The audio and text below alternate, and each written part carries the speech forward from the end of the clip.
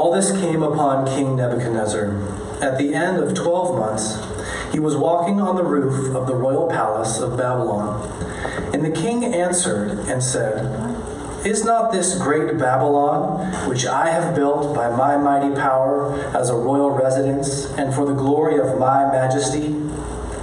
And while the words were still in the king's mouth, there fell a voice from heaven. "O King Nebuchadnezzar, to you it is spoken. The kingdom has departed from you, and you shall be driven from among men, and your dwelling shall be with the beasts of the field. And you shall be made to eat grass like an ox, and 7 periods of time shall pass over you, until you know that the Most High rules the kingdom of men, and gives it to whom he will." Immediately the word was fulfilled against Nebuchadnezzar. He was driven from among men, and ate grass like an ox, and his body was wet with the dew of heaven, till his hair grew as long as eagle's feathers, and his nails were like birds' claws. At the end of the days, I, Nebuchadnezzar, lifted my eyes to heaven, and my reason returned to me, and I blessed the Most High, and praised and honored him who lives forever. For his dominion is an everlasting dominion, and his kingdom endures from generation to generation. All the inhabitants of the earth are accounted as nothing, and he does according to his will among the hosts of heaven and among the inhabitants of the earth, and none can stay his hand or say to him, "What have you done?" Thank you, Trav. We're going to go through most of chapter 4. I wanted Travis to focus on those verses as he read it. I want to start off this evening just by sharing with you guys a short story. I tried to ride a motorcycle for the first time in my life this summer. Almost immediately, I crashed into a curb. I was thrown off the motorcycle. I rolled through and crushed my neighbor's plants. And one of my first thoughts was, "Oh good, I'm okay. I don't hurt very bad." Well, when I looked down, there was blood just gushing out of my leg. And I had to go to the ER for the second time in a year and get stitches, and there's a nasty scar that you'll be able to see this summer when I'm wearing shorts again. This experience, it humbled me. It made me think less than myself. And that part of it was a good thing. What if I told you that for you to become most like Jesus possible, you have to be humbled? There is pride in all of our hearts that are keeping us right now, from being the most like Jesus possible. King Nebuchadnezzar is going to show us that this is the case in his life. And God, through the story of his life, is going to show us how we can become more humble than we are right now. So this text is a really sweet gift to us, if it helps us become more humble than we are right now. So we start with Nebuchadnezzar in verse 4. He says, "I, Nebuchadnezzar, was at ease in my house and prospering in my palace." Let's stop right there. Not many of you probably identify with Nebuchadnezzar as we read these stories. At this point, I think we should. There's a lot of hardships going on in our lives, as I've talked to many of you. But compared to most of the people in the world today, and most of the people who have lived in history, we have lives of ease. And one thing that having ease in our lives causes to happen, and we see this again and again in Scripture, is we stop depending on God. So as we listen to what the Scripture text says to us, we should be asking ourselves, in what ways am I like Nebuchadnezzar, and in what ways do I need to turn and be humble like he was humbled? So he's at ease in his house and prospering in his palace. And he says, "I saw a dream that made me afraid." As I lay in bed, the fancies and the visions of my head alarmed me. You might say, hold on, wait a second. This happened before, didn't it, in chapter 2? He had a bunch of dreams, and he became humble. And what happened after that? He became proud again. And then he threw Daniel and his friends into the fire, and they survived, and he became humble. And then he became proud again. We see his life as like a roller coaster ride. It's an up and a down. He becomes prideful and he becomes humble. And what this was a reminder to me that as we make disciples and walk with people from a life of sin to a life of obeying and loving Jesus, it is a bumpy, long process. And none of us should be discouraged. If someone originally says, I love Jesus, and there's a season of backsliding and doubt and fear, and then they repent again, that's discipleship 101. We see this in Nebuchadnezzar's life, and God is so patient with him. He didn't have to send him another dream. He didn't have to start humbling him again. And yet he does. And yet he does. And he wants us to be as patient with others right now. There's a few people in my life right now that God's asking me to be patient with and wait as he humbles them and draws them to himself. And I need to not lose hope. And we need to not lose hope and keep praying for and just urging those people to come to Christ. Come to Christ. He's there. He's waiting for you. So he has these dreams. So he makes a decree that he says, so I made a decree that all the wise men of Babylon should be brought to me, that they may make known to me the interpretation of the dream. Then the magicians, the enchanters, the Chaldeans, and the astrologers came in. And I told them the dream, but they could not make known to me the interpretation. Nebuchadnezzar had seen in Daniel that the God of Israel is the only one true God. He saw that the gods of his nation were false and lesser than our God. And yet he turned back to his sin. He does not go to Daniel. He goes to the men of Babylon. He does not want to be under the authority of this God who demands holiness and humility from him. He wants his false gods so he can live however he wants to live. He wants them to tell him his dream. He wants them to tell him the interpretation. But this dream, it comes from God, and God's going to be the only one who can interpret it. These false gods will not help them. Our false gods will not help us. At last, Daniel came in before me, whose name is Belteshazzar, after the name of my God, and in whom is the spirits of the holy gods. And I told him the dream, saying, O Belteshazzar, chief of the magicians, because I know that the spirit of the holy gods is in you, and that no mystery is too difficult for you, tell me the visions of my dream that I saw, and their interpretation. So he still uses Daniel's Babylonian name for him. He sees Daniel as under the authority of those gods. Yet he's had experiences with Daniel where he knows that there's something special about him. There's a special power that's upon Daniel's life that isn't like the other men of Babylon. And so he calls to him and he confides in him this dream. And my hope for us, church, is that as we have communion with God, other people would recognize the uniqueness in our life of his power at work in us and his love flowing through us. And like King Nebuchadnezzar comes to Daniel and asks him for help, your unbelieving friends and neighbors and family and co-workers will come and ask you for help and give you opportunities like these to tell other people about God and make his name great like Daniel is about to. So now we get into his dream. It's going to take about 10 verses to share what the dream is. And like Hebrew scriptures, it's going to repeat, and it's going to come back, and it's going to tell us the dream again, and it's going to tell us the interpretation. So instead of us reading through these next few verses, I'm just going to summarize the dream for us. And then we'll get into it more specifically as we walk through the text. So Nebuchadnezzar has this dream of a tree. It grows large and it grows tall. It shelters other animals, and it provides for them food. Now, if we're careful readers of the Bible, This is actually going to bring to mind something from before. It's going to bring to mind the tree of life. Nebuchadnezzar has a dream where he sees something like the tree of life, sheltering other living beings and providing life to them.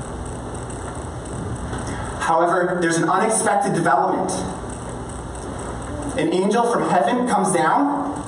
In the text, it's called a watcher or a holy one. Those are other words for spiritual beings. And it's going to cut down that tree.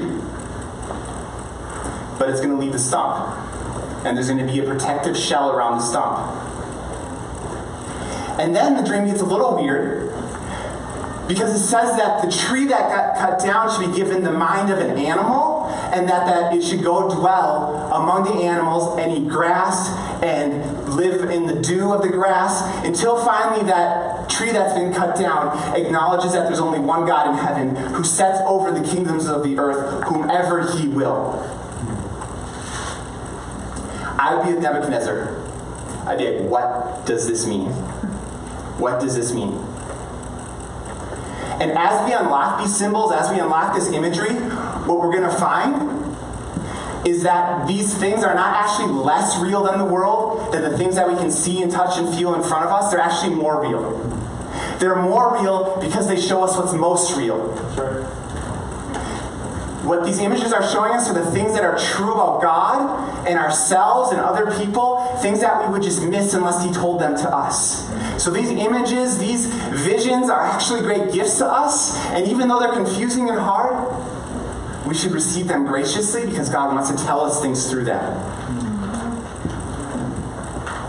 What God's good purpose was behind them was to humble the heart of Nebuchadnezzar. Okay, he wanted him to receive this vision and dream and for him to humble himself. Now, what we're going to find is that he doesn't, and God actually brings a painful circumstance to humble Nebuchadnezzar. So the warning is this as I preach. As you listen to God's truth, like Nebuchadnezzar heard God's truth, please humble yourself now. Because what the text shows us is that if we will not humble ourselves now, God will often humble us with a painful circumstance. So let's listen to what he has to say in this text. And let's humble ourselves now instead of him humbling us later. Verse 19. This is Daniel after the dream has been told. Then Daniel, whose name was Belteshazzar, was dismayed for a while, and his thoughts alarmed him. And the king answered and said, Belteshazzar, let not the dream or the interpretation alarm you. Belteshazzar answered and said, My lord, may the dream be for those who hate you, and its interpretation for your enemies. Friends, are you shocked and astonished at Daniel's response to this dream? We should be shocked. If you remember the history of what happened here, Nebuchadnezzar is public enemy number one of God and his people. He sent his armies into Daniel's homeland and destroyed it. He destroyed their beloved temple. Daniel probably lost friends and family members to this man. He probably killed people Daniel knows. Now, if there was someone who was so evil and had killed people you loved and dragged you into slavery in another country, and you had a dream that God was about to bring them low, wouldn't you rejoice a little bit? Honestly, I think I would. Because I have enemies who have done less to me than Nebuchadnezzar have, and I sinfully rejoice when bad things happen to them. But what does Daniel do? How does he respond? He's dismayed. So much so that Nebuchadnezzar notices it and says, Daniel, don't be alarmed. Just tell me what you saw or what this means. And Daniel says, may this interpretation be for someone else. And as far as I can tell, he meant that from his heart. Daniel loved Nebuchadnezzar, his enemy. Daniel loved his enemies. He's a picture for us of the long-suffering of Jesus, who loves us, who treat him like enemies. And he's a picture of who God wants to make us into as a people who loves our enemies, who harm us and who sin against us like we harm and sin against Jesus, yet he continues to forgive and forgive and forgive. So I want to ask you right now, who is one person who has harmed you recently, who has brought you pain recently? Who is one person who you feel tempted to respond to as an enemy? God is calling us to respond to that person like Daniel responds in this situation. Let us love our enemies well. Because when we love our enemies well, we get a chance to testify to who God is. And that's what we're going to see here. Now we get into the interpretation. Verse 20. The tree you saw, which grew and became strong, so that its top reached to heaven, and it was visible to the end of the whole earth, whose leaves were beautiful and its fruit abundant, and in which was food for all, under which beasts of the field found shade, and in whose branches the birds of the heavens lived, it is you, O King, who have grown and become strong. Your greatness has grown and reaches to the heaven, and your dominion to the ends of the earth. So Daniel's very specific. The tree is Nebuchadnezzar. The tree in the vision is King Nebuchadnezzar. Now, why would God call Nebuchadnezzar a tree? It's kind of strange. And why would he call him something that's like the tree of life? I think the reason is that the tree of life in the garden was a picture of what God wants people to be. God upholds the tree of life, and the tree gives life to others. There's an upholding, a sustaining of that tree, and the tree gives life to others. And that's a beautiful thing. That's how he designed Adam and Eve. God wanted to uphold them and for them to trust him, and for that beautiful life to spread to other people through them as they depend and as they trust in him. But as we go further in the vision, we see that that ideal is distorted. It's like a dream that gets weird. It gets distorted and oblong and out of shape. We see this in the next few phrases. The tree which you saw and which grew and became strong so that its top reached to heaven. You see that word strong? It became strong. That word can be translated becomes arrogant. So, the tree of life, right? God's sustaining the tree. Okay, to be arrogant is to stop depending on God. It became strong so that its top reached to heaven. Okay, so its top reached to heaven. The story in the Bible that this should be bringing to mind, something whose top is reaching to heaven, is the Tower of Babel. In Genesis chapter 11. When people came together and tried to make a kingdom apart from God, without depending on God, and against God. The point of this vision so far is that Nebuchadnezzar had become less like God meant for people to be, and more like the people who had created the Tower of Babel. He had stopped depending on God and had started trying to be God. And how is God going to respond? He's going to send an angel who's going to come down and humble him. Now I want to ask us 4 questions. I want to ask 4 questions right now. And these 4 questions are going to try to help us determine in what ways we have stopped depending on God and started trying to be God. And what do I mean by being God? What I mean by being God is God doesn't need anyone or anything to sustain himself. So when we act like we don't need anyone or anything but ourselves to sustain ourselves, we start to act like Nebuchadnezzar. We stopped depending on God in humble submission, and we started trying to be God. Now, if these questions ring true, I want to let you know that I'm yes in these things from time to time too. Question 1. Do you ever go whole days without reading your Bible or praying? Question 2. Do you neglect church gatherings or close relationships with other Christians? Question 3. Do you decide what is right and wrong for yourself rather than listening to God's word? And question 4, I want to especially phrase this one to anyone who's not yet a follower of Jesus, who's here with us today. And we are very glad you're here with us. Are you trusting someone or something other than Jesus to make you right with God? These are some specific ways that we subtly drift from depending on God to trying to be independent of Him, to trying to be Him. And what is the result? What is the result of when we drift from God like this?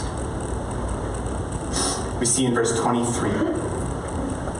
And because the king saw a watcher, a holy one, coming down from heaven and saying, chop down the tree and destroy it, but leave the stump of its roots in the earth, bound with a band of iron and bronze in the tender grass of the field, and let him be wet with the dew of heaven, and let his portion be with the beasts of the field, till 7 periods of time pass over him. This is his interpretation, O king. It is a decree of the Most High, which has come upon my lord the king, that you shall be driven from among men, and your dwelling shall be with the beasts of the field, and you shall be made to eat grass like an ox, and you will be wet with the dew of heaven.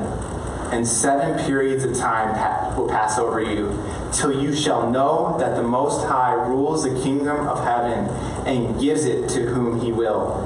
And as it was commanded to leave the stump of the roots of the trees, your kingdom shall be confirmed for you from the time that you know that heaven rules. We know from elsewhere in the scripture that God opposes the proud. So there is judgment coming for Nebuchadnezzar because of this pride. There's judgment coming for me and coming for you because of our pride if we don't turn from it. We need to acknowledge the warnings of Scripture when it gives us warnings. But what should be so striking about this judgment is the sweet mercy in the midst of it. You see the mercy in the midst of this judgment? There's actually going to be a stump left over. And there's going to be a protective shield around that stump. And the purpose of this judgment is not that Nebuchadnezzar would perish. It's not so that he would be lost. It's not so that he wouldn't know God. It's actually the exact opposite. It's so that he would acknowledge that God reigns in heaven. It's so that he would acknowledge that God gives the kingdom to whoever he wills. So God is going to lower King Nebuchadnezzar from the level of the king of the world to an animal of the field. And it will be a severe and harsh judgment for him.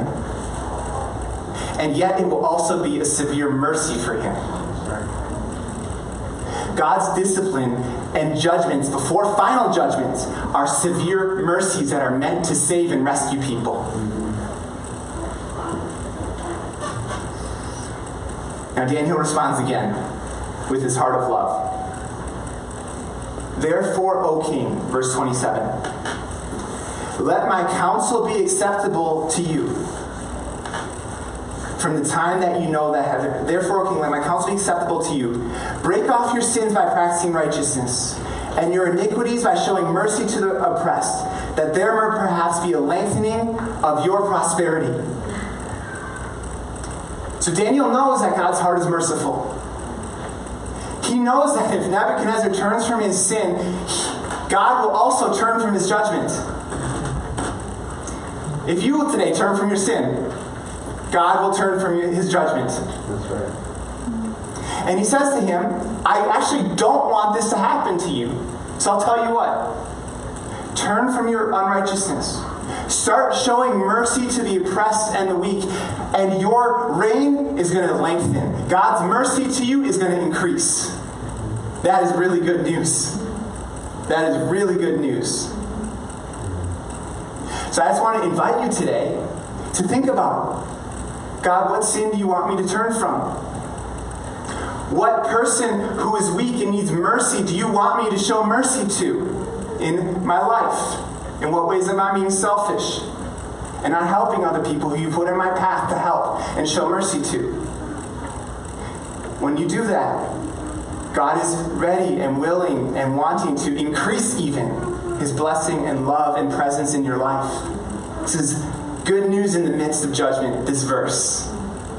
This is good news. Verse 28. All this came upon King Nebuchadnezzar. At the end of 12 months, he was walking on the roof of his royal palace, and the king answered and said, "Is not this great Babylon, which I have built by my mighty power and as a royal residence for the glory of my majesty?" So Nebuchadnezzar, he doesn't harden his heart, or he doesn't soften his heart, he hardens it. He doesn't listen to Daniel, he turns from God. And in his prosperity, he thinks he doesn't need God. I want to ask you guys a question. How many of you are with me that prosperity is as great of, or even greater of, a test of our faith and suffering? Isn't prosperity a test? Your prosperity may actually be a test like no other test you face in your life. Having food when you want it, having a house when you want it, having a TV when you want it, having basically all the necessities of life whenever you want it, have a tendency to make us forget that we need God. That's right. The prosperity in this country, which is a gift from God because of our sinful hearts, is also a dangerous thing. Yeah. How many of us, I wonder, are in a season of prosperity right now and forgetting our desperate need for God and starting to act and live like Nebuchadnezzar? God's asking us to wake up. Yeah. If you're slumbering, wake up. If you're forgetting that you need God, wake up. I need to wake up. There are ways in my life I am not depending on Him like I need to. So just wake up to the reality that every breath we take, every moment we're alive, we need His grace, we need His help, we need His love. Every moment we need Him. Here's one quote I want to read from a man named Jeremiah Burroughs. "You do not find one godly man who came out of an affliction worse than he went into it. Though for a while he was shaken, yet at last he was better for an affliction. But a great godly men you will find have been worse for their prosperity." Church, let's beware of prosperity more than affliction. It is a test. Verse 31. While the words were still in the king's mouth, there fell a voice from heaven. "O King Nebuchadnezzar, to you it is spoken, the kingdom has departed from you, and you shall be driven from among men, and your dwelling shall be with the beasts of the field, and you shall be made to eat grass like an ox, and 7 periods of time shall pass over you, until you know that the Most High rules the kingdom of men and gives it to whom he will."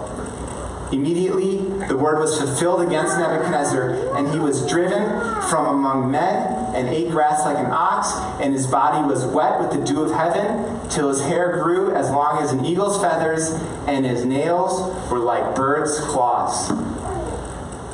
What an image we have here.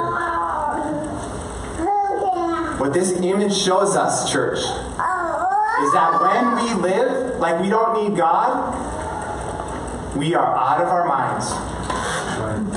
We have lost our minds. There is actually nothing crazier you could ever do than go through your life living as if you don't need God.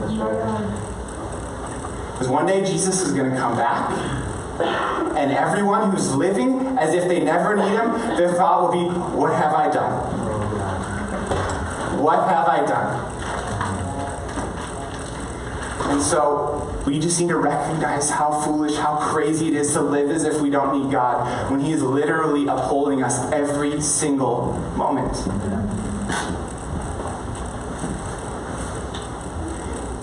When Nebuchadnezzar goes out to the field, says he goes out for 7 periods of time.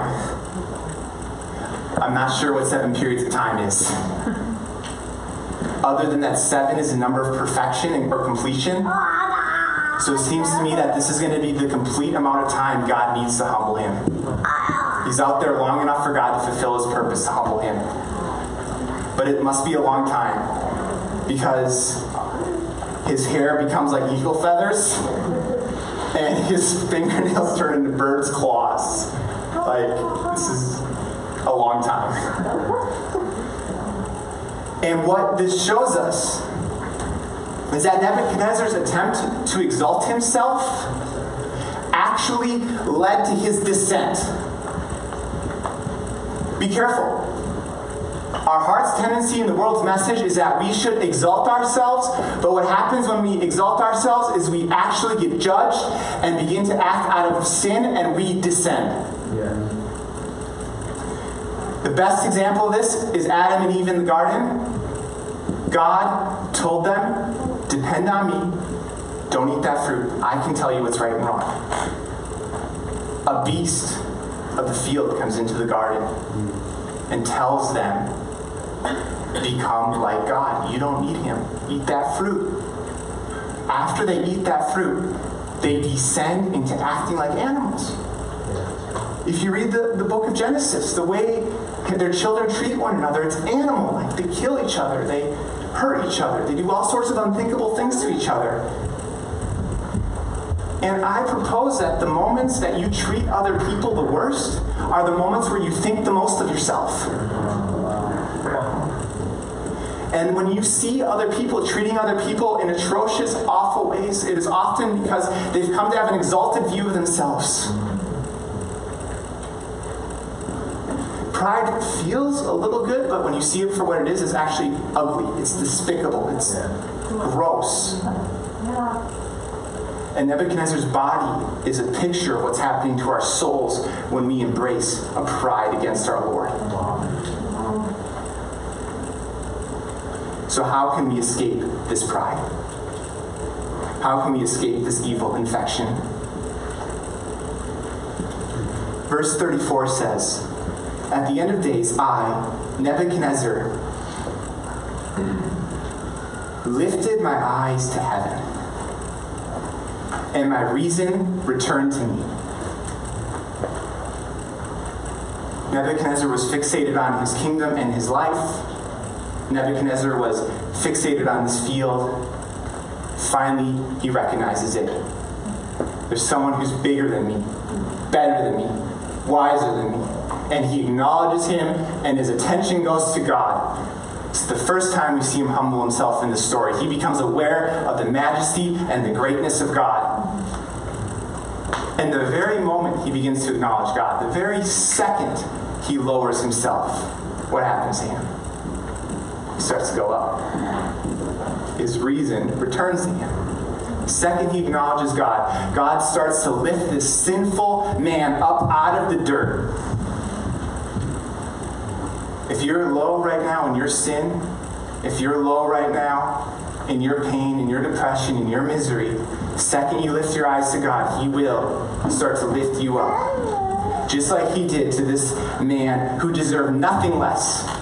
You might say to yourself, I don't deserve to be lifted up. I don't deserve to be raised out of this muck of my sin. Well, neither did Nebuchadnezzar. That's how our God is.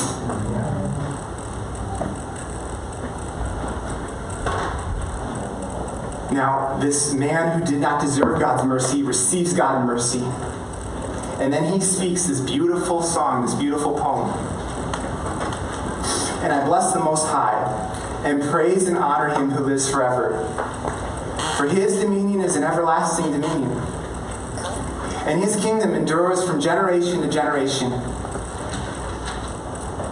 All the inhabitants of the earth are accounted as nothing, and he does according to his will among the hosts of heaven.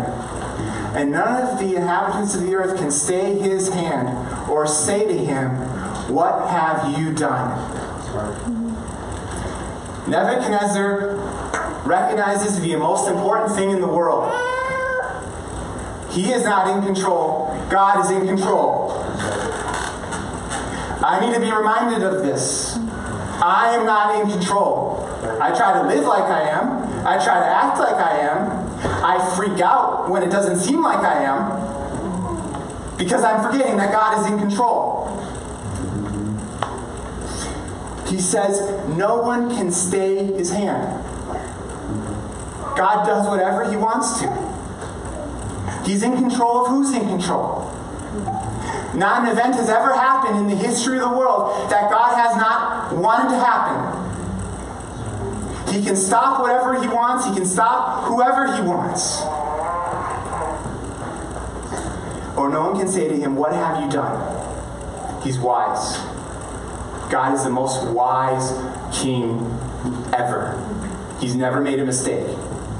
No one's ever said to him, you screwed up, because he's never screwed up. Amen. And he never will screw up.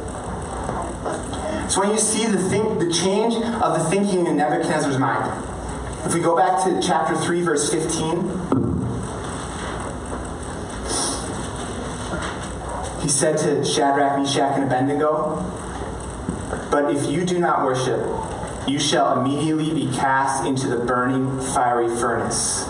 And who is the God who will deliver you out of my hands? Nebuchadnezzar thinks his hands are in control. His hands are in charge.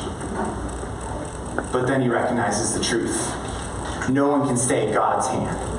His hands are in control. He does what he chooses. If you're going to depend on God, instead of trying to be God, you have to have good reasons to be able to depend on him. If you're going to actually let go of you being in charge of the world and let him be in charge of the world, you have to have good reasons to let him do that. Here's one good reason. He's actually all-powerful, unlike us. Unlike us, he has no problems running the universe. Not one. He never breaks a sweat. He never has a problem sleeping at night because he's nervous. He has 100% authority over all things at all times. This is someone you can depend on with your life.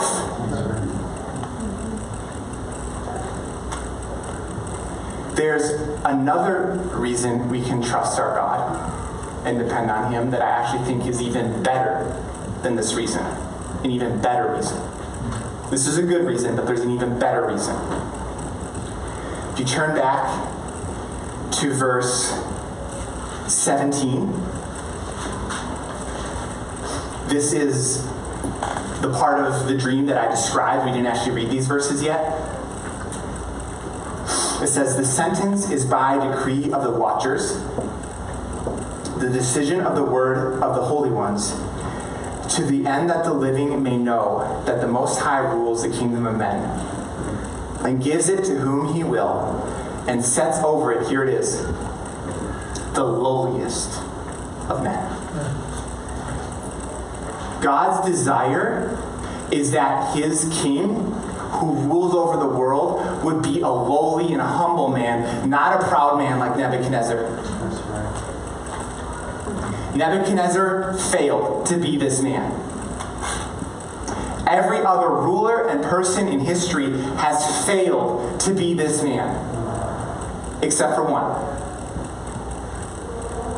God sent Jesus in the world to be the king who will and does rule over his creation. He is the king who is unlike, who's better than Nebuchadnezzar and better than all of us. And friends, I just want to hear these words from Matthew chapter 11. This is how Jesus talks about himself. He says, come to me, all who labor and are heavy laden, and I will give you rest. Take my yoke upon you and learn from me, for I am gentle and lowly in heart, and you will find rest for your souls. For my yoke is easy, and my burden is light. Even though Jesus is the highest king, the king above all other kings, his heart is the lowest and humblest of all of our hearts.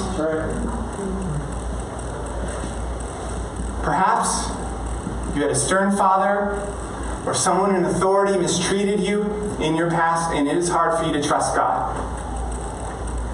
And I just want to remind you that Jesus isn't like that. He has a humble heart. He has a lowly heart. He never has, and he never will mistreat anyone. I just want us to remember right now the moment he became king. The moment Jesus became king. Usually when someone becomes king, there's a parade and a coronation and a throne and a party. The moment Jesus became king, he was lifted up onto a cross of wood, nailed to it, naked, suffered for us, suffered in order to make a people who were not his people, his people. If you ever doubt if Jesus is trustworthy, if you ever doubt if he's gentle and lowly, look no further than this moment.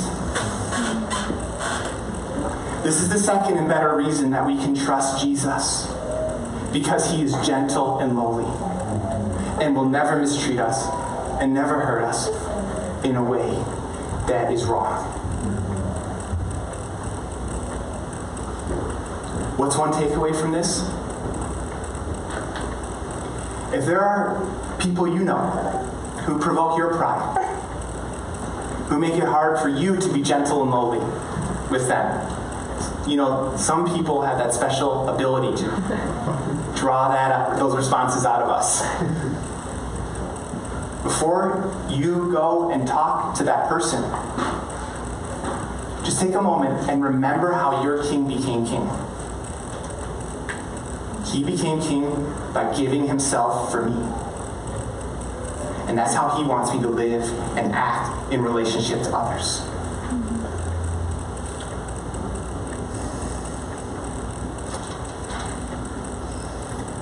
So Nebuchadnezzar recognizes this, sees this, and praises God. And I just want to say, as far as Jesus' words, "Come to me, all you who labor and are heavy laden," it's an invitation to all of us, those who trust in Christ. Come to him afresh today with your trust. Come to him afresh today with your love. Come to him afresh today with your burdens. And for those of you who don't know Jesus yet, who don't follow him yet, come to him for the first time. Put your trust in him. Put your trust in him that what happened on the cross when he became king was for you. So that God could completely forgive you right now, where you're at, who you are, acceptance that's 100% final before you do a thing. That's what it means to come and rest. You don't have to work to get it. It's a gift that God delights to give to you.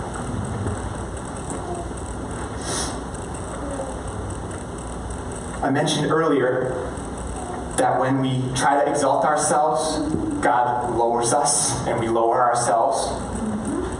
And when we humble ourselves, God exalts us. And that's what we're going to see here at the end of this chapter. At the same time, my reason returned to me. This is verse 36. And for the glory of the kingdom, my majesty and splendor returned to me. My counselors and my lords sought me, and I was established in my kingdom, and still more greatness was added to me. Now I, Nebuchadnezzar, praise and extol and honor the King of heaven, for all his works are right, and his ways are just, and those who walk in pride, he is able to humble. Nebuchadnezzar was finally humbled, and God elevated him, not only to where he was, but higher still. There are two paths in life. We can live now for ourselves, exalting self, and we will be on a downward trajectory, sadly, forever, in judgment and separation from God. Or we can humble ourselves down, repent of our sin, follow God, and rule and reign in his world with him forever. And continue to be raised up higher and higher by him forever. And one of the beautiful things is that as we humble ourselves right now, God begins to exalt us even now in this life. Even now, he'll begin to lift you up. What do I mean by that? I don't mean like the world means, because the world will think that if you're rich and famous or powerful, God is lifting you up. But what it looks like right now to be lifted up is to be filled with more of God. Amen. Have more opportunities to tell other people about him, like Daniel did. God is lifting up Daniel here, and he has this great chance to tell Nebuchadnezzar about his God. And because of him, who knows, maybe we will meet Nebuchadnezzar in heaven one day. It will feel like joy in God in your heart that cannot be explainable from your circumstances. It will look like spiritual gifts operating in your life. So it will feel like when God begins to lift you up. Deep relationships with other Christians. Deep relationships with unbelievers. So it feels like when God begins to raise you up as you humble yourself under his hand right now. And that's what I want for all of us. I want us to feel God lift us up as we continue to give more of ourselves to him and humble ourselves. So to tie it all together, to share with you one more time my main burden with us. Depend on God. Don't try to be him. Depend on God. Don't try to be him. Family, let's pray together. Lord, I am freshly blown away right now by how good you are. That you would provide a path upward for people who don't deserve it. Please help no sin, no pride, no sense of self-importance to keep any of us from humbling ourselves.